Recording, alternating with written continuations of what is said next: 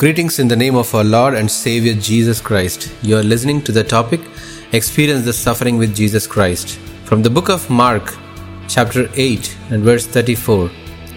Then he called the crowd to him along with his disciples and said, If anyone would come after me, he must deny himself and take up his cross and follow me. If one is a Christian who shows Christ in deeds and bears the cross daily, he who disowns himself and takes up the cross is a disciple of Jesus Christ. What does it mean, disregarding oneself?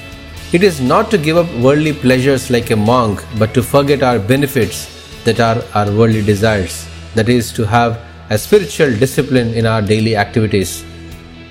All the worldly things or the things we love more than God should be given up, and we make them as lost. Fame, prestige, egoistic status, the arrogant powers are to be ignored for Christ's sake. What does it mean by following His cross?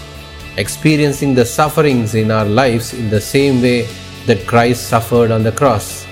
Faith that persists until the end of life, a life of perfect submission, perseverance in the ministry, or a desire to proclaim the gospel, burden for souls. It could be the perfect discipleship in Christ.